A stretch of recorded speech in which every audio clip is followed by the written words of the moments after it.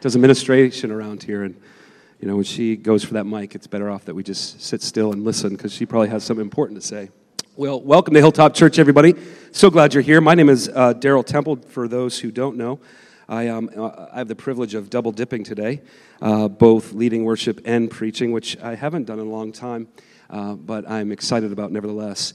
And so we're going to get right into today's sermon. We are changing gears. Last month, or I should say last Sunday, we ended with the Great Commission series. How many enjoyed, if you were here, Bethany's sermon last Sunday? Yeah. Got a lot of good feedback about that sermon. I hope I can, live up to the expectations that you may have after she preached this Sunday. Some of you are like, he's so pathetic. No, no, I'm just joking. I'm joking. Well, we're segueing into a new series, and we are titling this series Cultivating a Spirit-Filled Community. Cultivating a Spirit-Filled Community. Now, if you've been around Hilltop for any length of time, you know that we've spent a lot of time talking about, community, right? We spend a great deal either through our community groups, or how many were able to join maybe a merge or two over the summer, talking about community. Okay, a couple of you. Thank you for all of those. Yeah. It's okay. Listen, this is kind of like a talk, holla back at your boy kind of church, Hopefully you can tell by the music that we are very expressive. I dig an amen every once in a while just to help me know that you're alive and everything's okay. Okay. Well placed anyways. Let's make sure it's placed. No, I'm kidding. But we've been talking about community for quite some time. There's good reasons for that. And I don't want to get into those reasons this morning simply because, a lot of you here have already heard those reasons. So don't worry if you're worried. We're not going to get into those reasons this morning. But what I will say is this. With the influx of new people coming in this time of the year, it kind of calls for us, the leadership here at Hilltop, to present and give a vision, if you would, for those who are new coming into the church, right? I've only had the privilege of attending maybe 3 churches, and this is like my third. I don't do a lot of church hopping, haven't in my 20 years of being saved. So I've only been part of 3, and this is my third, and I'm actually pastoring this one. I know, pretty cool, right? We need to understand that no vision, maybe I can say it this way. Each church has their own way of kind of giving their kind of biblical concept, if you would, or precepts of what community is and looks like. And so no church is the same. You could walk, maybe after this Sunday and go to another church and you're like, they do community and they preach about community totally different than what we do here. And so it's appropriate, I think, that we start off on the right foot, kind of laying out a solid vision, hopefully, for community. And so we've titled this series, again, Cultivating a Spirit-Filled Community. Now, if you're going to build any kind of community, let me just out the door say, it's probably best that community be Spirit-filled. Amen? Can you give me an amen? Right? Might as well start on the right foot. The Holy Spirit, He's a significant guy. He's a person. He's not an it, right? He's not some mysterious, fog Sunday morning in the church's fog machine. Like he is a person. He is God, the Holy Spirit. Therefore, if we're going to talk about Him, we might as well, and if we're going to talk about community and the Holy Spirit, then we might as well do it and do it right. And so to do this, if you would, turn with me to Galatians chapter 5. You probably are already familiar with this verse, and I don't think that there really exists another text that will help us get to the heart of this message this morning. And so, Galatians chapter 5, we're going to start reading in verse 16. Is that okay? Now, you got to bear with me. I don't know how long we've been doing translation, but we're still trying to figure out the rhythm. So every once in a while, I'll get this card over here, and it will cause me to either jam up in my thoughts or slow real down. And so just bear with us as we kind of get through this, and everybody gets to hear God's word this morning. Everyone. Amen? So Galatians chapter 5, starting in verse 16, says this, "But I say, walk by the Spirit." There's the big idea. Walk by the Spirit. And what? You will not gratify the desires of the flesh. Wow, now is that not a promise?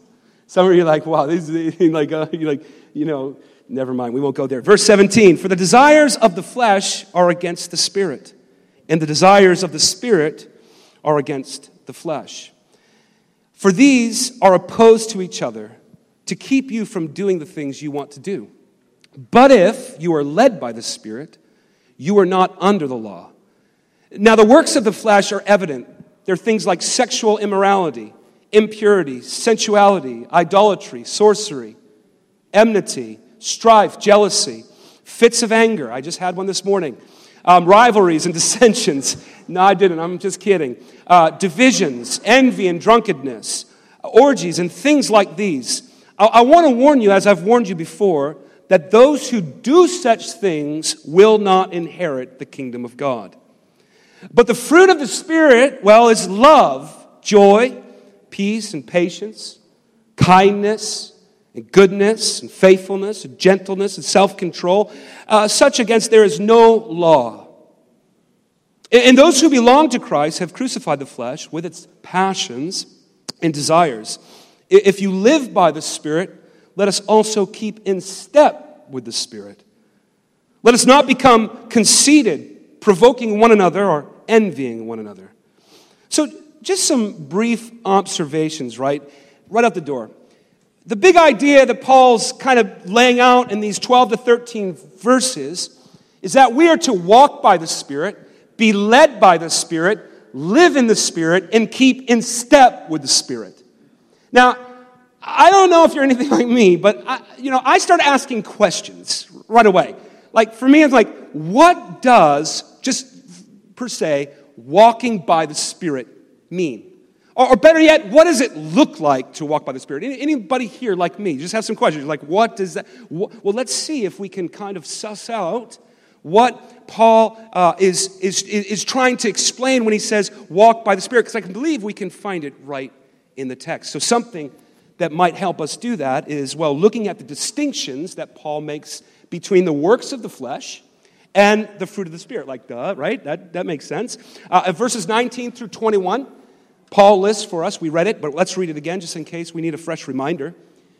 Paul says this, now the works of the flesh are evident, they're visible, they're clear. We shouldn't be deceived or taken by what these works of the flesh are. He says they are evident. They are things like sexual immorality, impurity, sensuality, adultery, sorcery, enmity, strife, jealousy, and fits of anger, divisions, dissensions, envy, darkness, and orgies, and things like these. So he gives us a little bit of context, right? It seems as though by his end in verse 21 that there's a bit more, but he just kind of gives us a feel for what the works of the flesh may look like.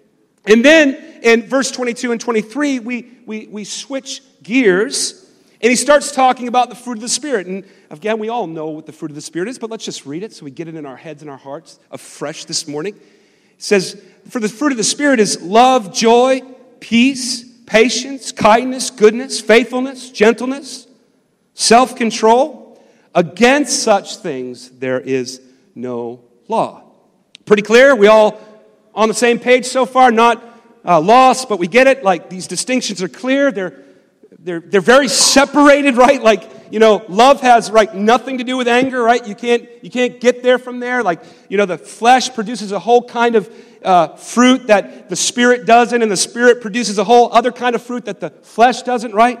And so there's some pretty clear distinctions. Now then in verse 17, Paul talks about the conflict. All right, so we go from the distinctions now to a conflict that exists. And here he explains this war between the flesh and the Spirit. And the Spirit and the flesh. Here, let's read it again just in case we missed it in verse 17. For the desires of the flesh are against the Spirit, and the desires of the Spirit are against the flesh.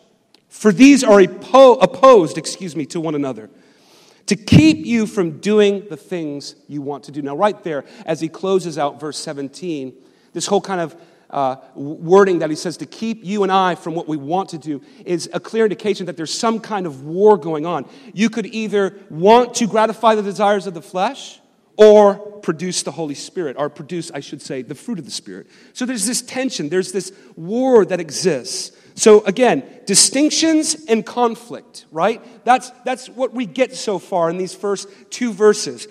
Distinctions between the fruit of the Spirit and the flesh and its desires and what it produces in our lives, and then this conflict of which we are right in the middle of this conflict. Us, you and I. Now, I know he doesn't say that by word, but that's the picture he's trying to give us. There's this conflict that's going on. There's this tension that exists. There's this struggle in this war that's happening, and we just happen to find ourselves right in the center of that war between the flesh and the Spirit. The question that Paul, I believe, poses for us is this. Are we walking by the flesh, thus gratifying its desires? Or are we walking by the Spirit, thus producing what? The fruit of the Spirit, right? Now, in verse 24, I happen to believe that Paul assumes the latter. If you want to turn there or look there again in your Bible or on the overhead here, or on your phone or whatever it is you're using. It's kind of dark in here for a Bible. Sorry about that. So it's the age of technology, get over it. But I happen to believe that Paul is assuming the latter, right? In verse 24, Paul says this, and those who belong to Christ, Jesus, have what? Crucified their flesh in its passions and desires. I believe Paul is addressing people who consider themselves dead to the flesh. People who have, like Christ, crucified their flesh with Christ. You get what I'm trying to say? So it's definitely the latter group, the people that he's addressing here. It's the purpose, I think, if we look at it like that, if we look at it in a way that suggests that Paul is talking to believers who have crucified their flesh, if we actually believe that, then the kind of purpose of the text takes on a different meaning. So it becomes more instructional for us, right, than a correctional, right? It becomes more informative than confrontational. He's not rebuking. He's trying to inform us of something. He's trying to help us with something here, to understand something, to inform us, not to correct us. And that's very good news. That's very good news as we get to the heart of the topic here this morning. So the second thing that I believe that we need to do in order to understand what it means to walk by the Spirit is look at what I'm calling the perks of walking by the Spirit. Yeah, this thing comes with some perks. It's pretty cool, right? I mean, there's some upshots, right? There's some dangers, of doing the opposite, but there's some pretty cool things when we walk by the Spirit. So let's just catch us up here. There are some clear and present upshots of walking by the Spirit, as well as some clear and real dangers.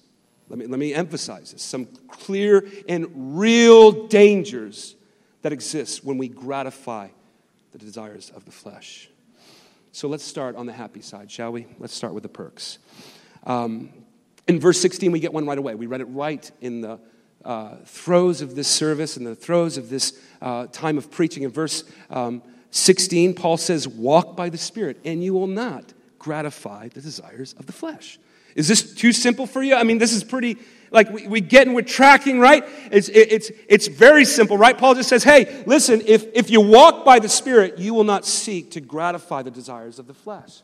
So in essence, walking by the Spirit safeguards our tendencies for what? Gratifying the flesh. Now, excuse me, you're going to hear a lot of spirit and flesh talk. I apologize.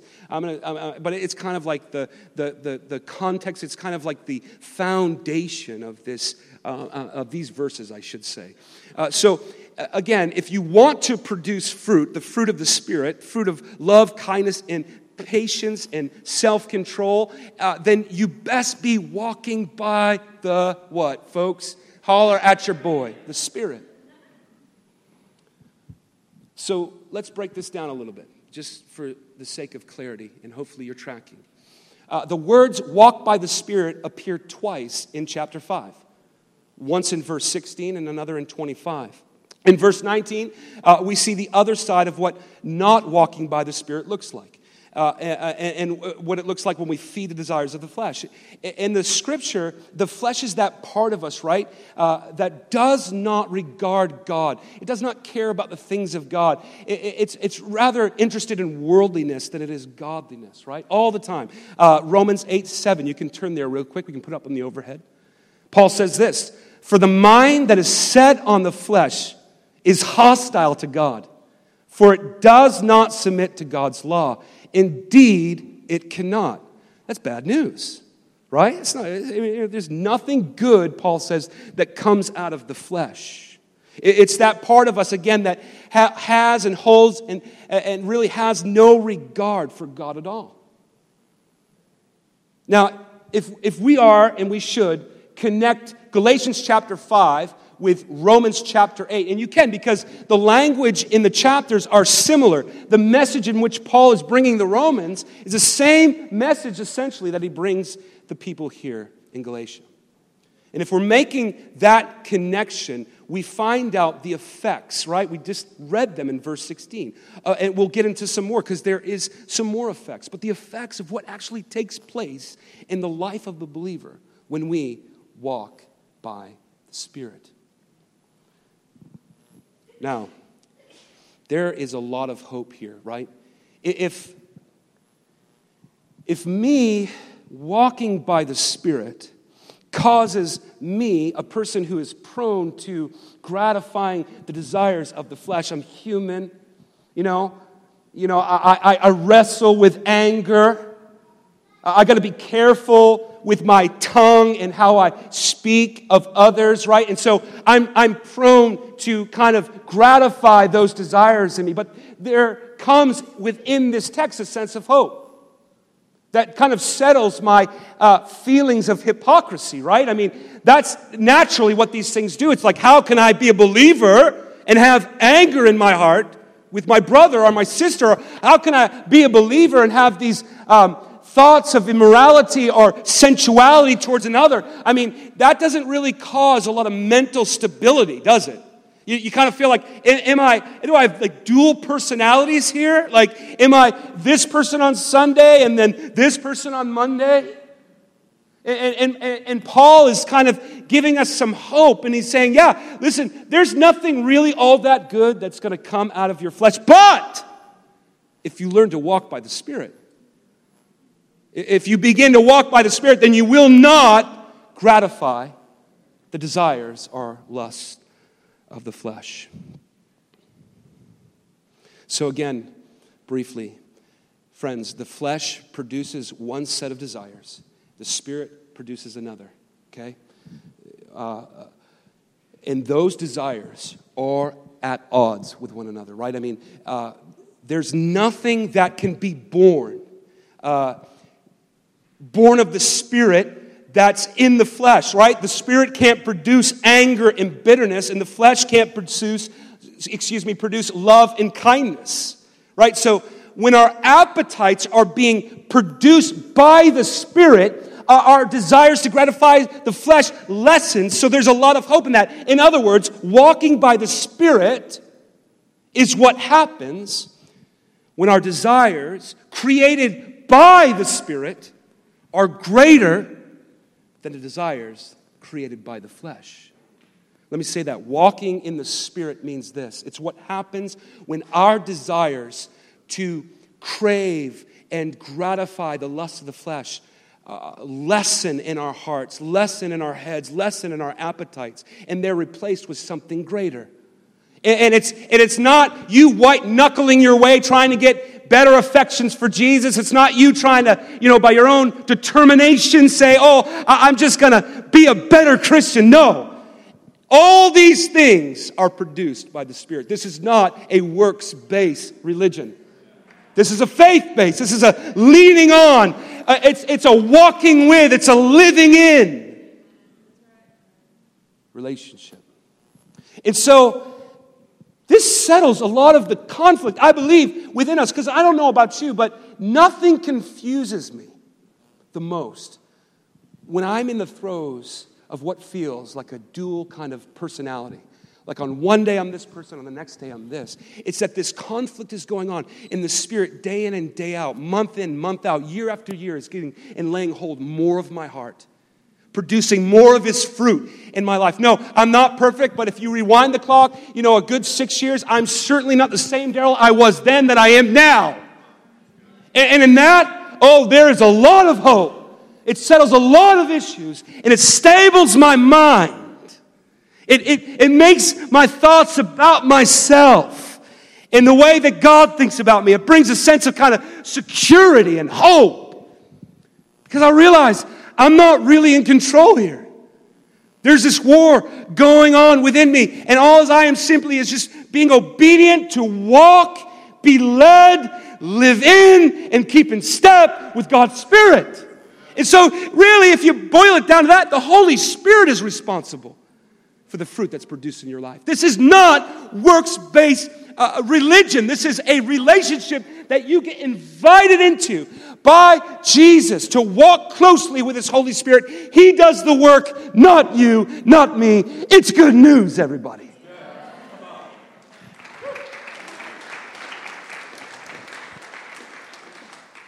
It's good news. For me, that cures... That just settles a lot of issues in my heart and in my head. It really does. Now, there are more perks in verse 18, just in case you thought I was done. This is great. It says this in verse 18 of the same chapter, Galatians chapter 5. But if you are led by the Spirit, you are not under the law. I always got a bit confused, and I don't want to get in the weeds here, okay? I really don't. I don't want to be like, let's just do away with the law. No, we can't do away with the law. The law is a teacher. It's meant to show us when we've done something that is a work of the flesh. So naturally, it's going to condemn. It's going to convict. It's going to do something that you're not going to like emotionally and mentally and even spiritually, because that's what it's meant to do. But when you walk by the Spirit, Paul essentially says, you are not under the law. Why? Well, he said it. There is no law against these things. There's no law against loving your brother. There's no law about being kind. There's no law about being grateful and generous. God's not going to condemn you. He's going to encourage you in it. But the moment you decide to sow to the flesh, that's when the heaviness comes in. That's when the law does its work. And you know what I would go as far to say? It's a real good thing that you feel convicted. It's a real good thing that even you may wrestle with some shame. That you may wrestle with even, dare I say, some condemnation. Even though there is no condemnation in Christ. But even if you're getting those things confused a little, it's a good thing. It means your heart's alive. You should be more concerned if you sow to the flesh and you have no feelings at all. You have no remorse, no conviction, no feelings of God, forgive me. But the opposite is true. When your heart comes directly in contact with the Spirit of God and He convicts you, you should rejoice that your heart feels anything. Because there are so many Christians today that can go about their lives and do exactly whatever, however they want to, and feel nothing over it. Absolutely no conviction. Nothing at all. And that's the moment you and I, if we ever, God forbid, come to that place, be very concerned. So it's a good thing. But if you walk by the Spirit, the perk is this. You are not under the law. You don't have to get hedged in with those feelings of what did I do? So if I could break this down without getting into the weeds about the Mosaic law, I would say this, that when Paul says being led by the Spirit, he's simply meaning submit yourself to the teachings and guidance of the Holy Spirit. When he says you're not under the law, he is saying you're not under under a different dispensation. You're under the dispensation of the Spirit and His leading, and that, my friends, is great news. So I want to just break this down just in case you're lost. You and I are free. Free from the restraints and control of the law if we're being led by the Spirit. If we're walking by the Spirit. Because against the things of the Spirit, there exists no law whatsoever. Actually, when we love one another, Jesus said, the law is fulfilled. Think about that for a little while.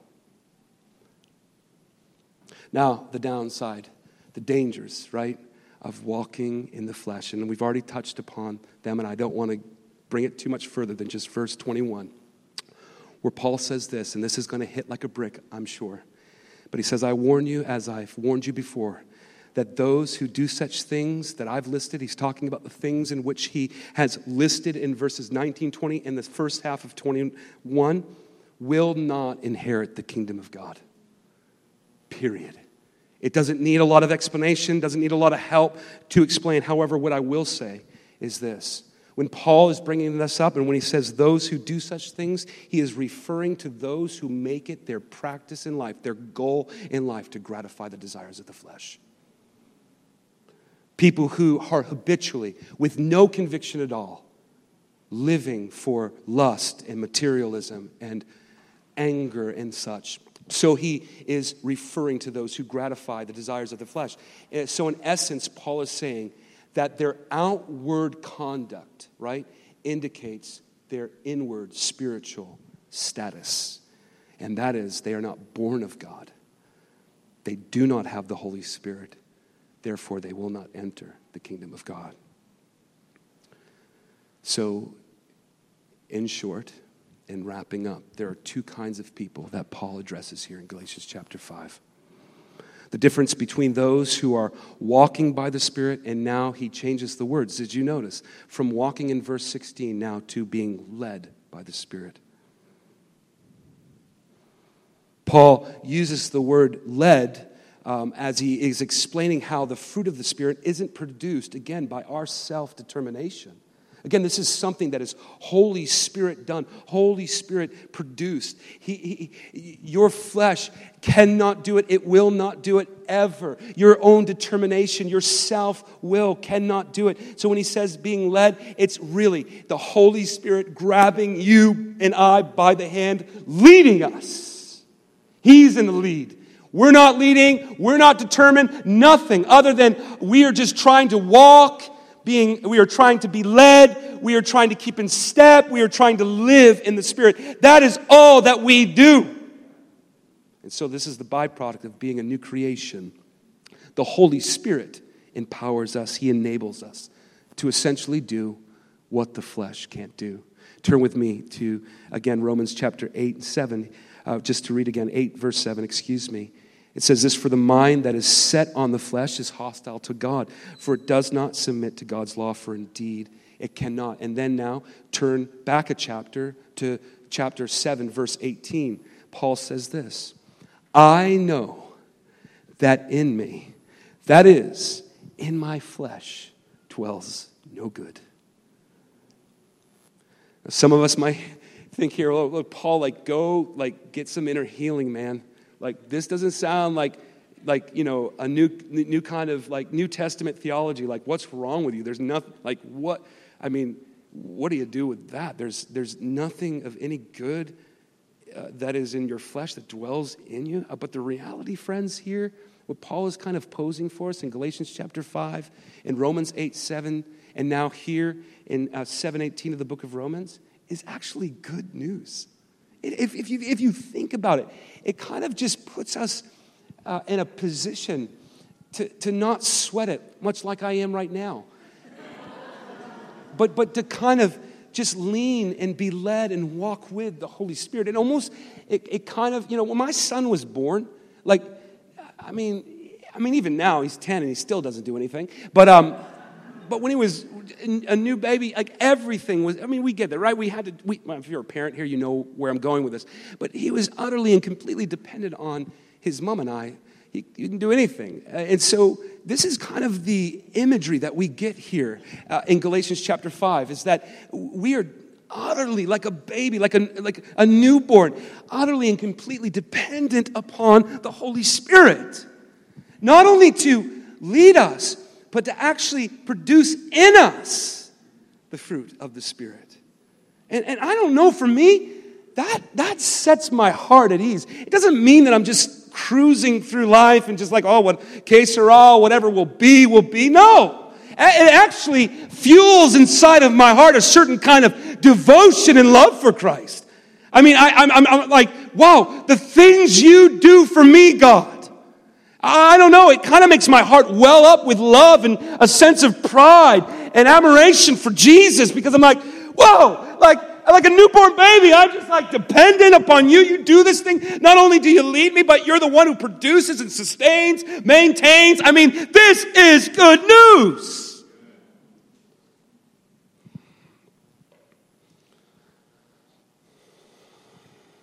So the Holy Spirit empowers and enables us. We owe a lot to the third person of the Trinity. We owe a lot to the Holy Spirit for who we are and what we have in Christ. Essentially, as we bring this thing to a close, any propensities that you and I have, any desires, any appetites that exist in our hearts to live a Spirit-filled, fruit-bearing life, comes from the Holy Spirit. Comes from the Holy Spirit. And now the only way we can kind of live out that Spirit-filled bearing life is if the Holy Spirit sustains that work by us being led by Him. Are you tracking with me? Again, unless you thought you could boast. Oh, look at me. You know, look what I did. Look, I went to prayer. Oh, I showed up for church this Sunday. Oh, I prayed this morning, got a little Jesus time before I went to work. I mean, all those things are being provoked. You are being, if you are aware of it or not, they are being provoked and produced by God's Spirit. Because there's nothing that you just wake up wanting to do in the flesh for God. And so, why am I saying that? Why am I beating this drum? Because some of us are so unaware of how much really the Holy Spirit is involved with our lives. How active He really is. I mean, the simple fact that maybe by the grace of God, some of you get up Monday morning and want to pray and read your Bibles. You think that that's not a miracle? That is a miracle. No, I'm not trying to be funny here. I mean, it's funny when you think about it, but I mean, I'm not trying to be funny. It's the Holy Spirit tugging on your heart, working in you the person of Jesus Christ, the fruit of His Spirit, producing it, even if it's in small ways, small measures, a little 5-minute prayer, time of prayer in the morning, a little worship set in your car as you're driving to work. All of that is being initiated by the Holy Spirit. And He's sustaining it. And hopefully, in your life, there's a certain kind of acceleration that the Holy Spirit is doing where He's, you know, which was maybe 5 minutes in the morning now becomes 10 minutes or 20 minutes, or maybe what was like 2 minutes in the car ride of a Hillsong worship set in your car now becomes the whole ride. And this thing just begins to increase and accelerate into your life where suddenly you feel as though you can't get away, you can't escape the Holy Spirit and what He's doing in your life. You know, how is it on earth that we went from, Acts 7:28, which is where the proclamation was this: for in Him, now I believe this is Paul, forgive me, I think it's Paul, but he says this in Acts 17, verse 28. He said, for in Him, now he's talking about the Holy Spirit. For in Him we live, we move, and we have our being. How do we go from this kind of heart to hearts that, well, Lord, whenever I can fit you in? Whenever I get time, Lord. I may make it a church. You know, some of us, here's the downside of this whole thing. Some of us have reduced our relationship with the Holy Spirit with a half an hour worship and word service on Sunday morning. We really, some of us have gone that low to just fit God in for an hour and 30 on Sunday morning. It's crazy, right? I guess if you're real radical, maybe you're squeezing in a community group, right? Like, another hour. And if you're super like on fire for the Lord, you may attend like a prayer set once or twice throughout the week. But in all honesty, we have been filled with such lies that we are just too busy, too occupied. Therefore, this person who once we lived in, moved in, and have our being in, became reduced to just like, where I can fit you in, God. But yet we see in Scripture that He is an all-consuming fire. If you can think about it like this, if anybody can relate, the Holy Spirit's kind of like that girlfriend who didn't give you any time with your friends. You were dating her and she wanted all your time. That's kind of like what the Holy Spirit, He wants to be that person who is intrusive. And I'm here to comfort you, guide you, lead you, produced in you appetites that glorify Jesus Christ. And we're sitting back, if you're like me, and we're sitting back, I don't got time for that, God. But yet the Holy Spirit was never to fit in with our world, if you would, with our schedule. He is always present. Matter of fact, He is here now. He will be here with you when you leave. He will be with you when you wake up, irregardless of how bad your hair is or how much your breath stinks. He will be right there, hopefully. Monday, when you get up, He will be right there provoking you to walk in Him, to live in Him, to be led by Him. And don't just brush those things away. Don't just think like you just had like some kind of, moment of like, man, maybe I should pray. No, it's bigger than just a moment of just like, I should pray. It's the Holy Spirit's nearness and His pulling on you, producing within you more love, more kindness, more gentleness. And guys, here's where the community thing fits in. If we're going to do community, if we're going to do it right, if we're going to actually do right by one another, we're going to have to actually do it in the Holy Spirit. Because, in 2019, we are easily offended. We are easily taken and kind of we easily get at odds with one another. And I don't know. I need the Holy Spirit. I'm sure you can attest to this. If I'm going to get along with you, if I'm going to love you like Christ calls me to love you and do community with you as Christ calls me to do community, I better be led. I better be walking. I better be in step. Matter of fact, let me go as far to say this. I better be actually living in the Holy Spirit. So cultivating a Spirit-filled community looks like this. A community, I believe, that is utterly, completely dependent upon the Holy Spirit to do community. So that the person who seeks to divide us, seeks to tear us apart, can't find access, can't find a way in, because we have been so taken and so sealed by the fruit of love and kindness and joy and patience with one another. That's really where it materializes. That's really where you get to see just how much the Holy Spirit and His fruit is being produced in your life. So depend on Him.